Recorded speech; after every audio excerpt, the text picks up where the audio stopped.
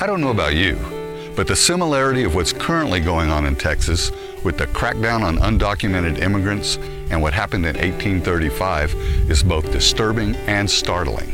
Find out more on this edition of One Star, One Texas.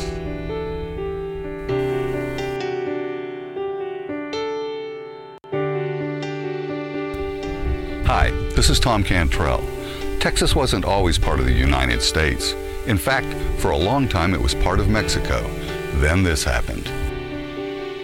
Around 1821, Mexico gained its independence from Spain and looked to immigration from the United States as a way to grow the population that had been in decline.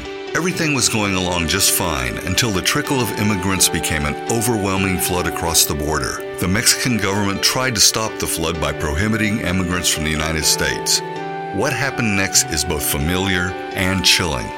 In 1833, Antonio Lopez de Santa Anna was elected President of Mexico and assembled a Congress of supporters to grant him extra-legal powers to deal with what was going on in Texas. Santa Anna became the absolute ruler of Mexico and was determined to solve the problems of immigrants living in Texas. On February 23, 1836, 250 armed Texians holed up in a church in San Antonio known as the Alamo. Santa Anna's forces encircled the Alamo. A red flag was raised indicating that no mercy would be given the immigrants. The Alamo was under siege. The siege lasted until March 6th when the federal government stormed the compound and most of the immigrants were killed during the battle.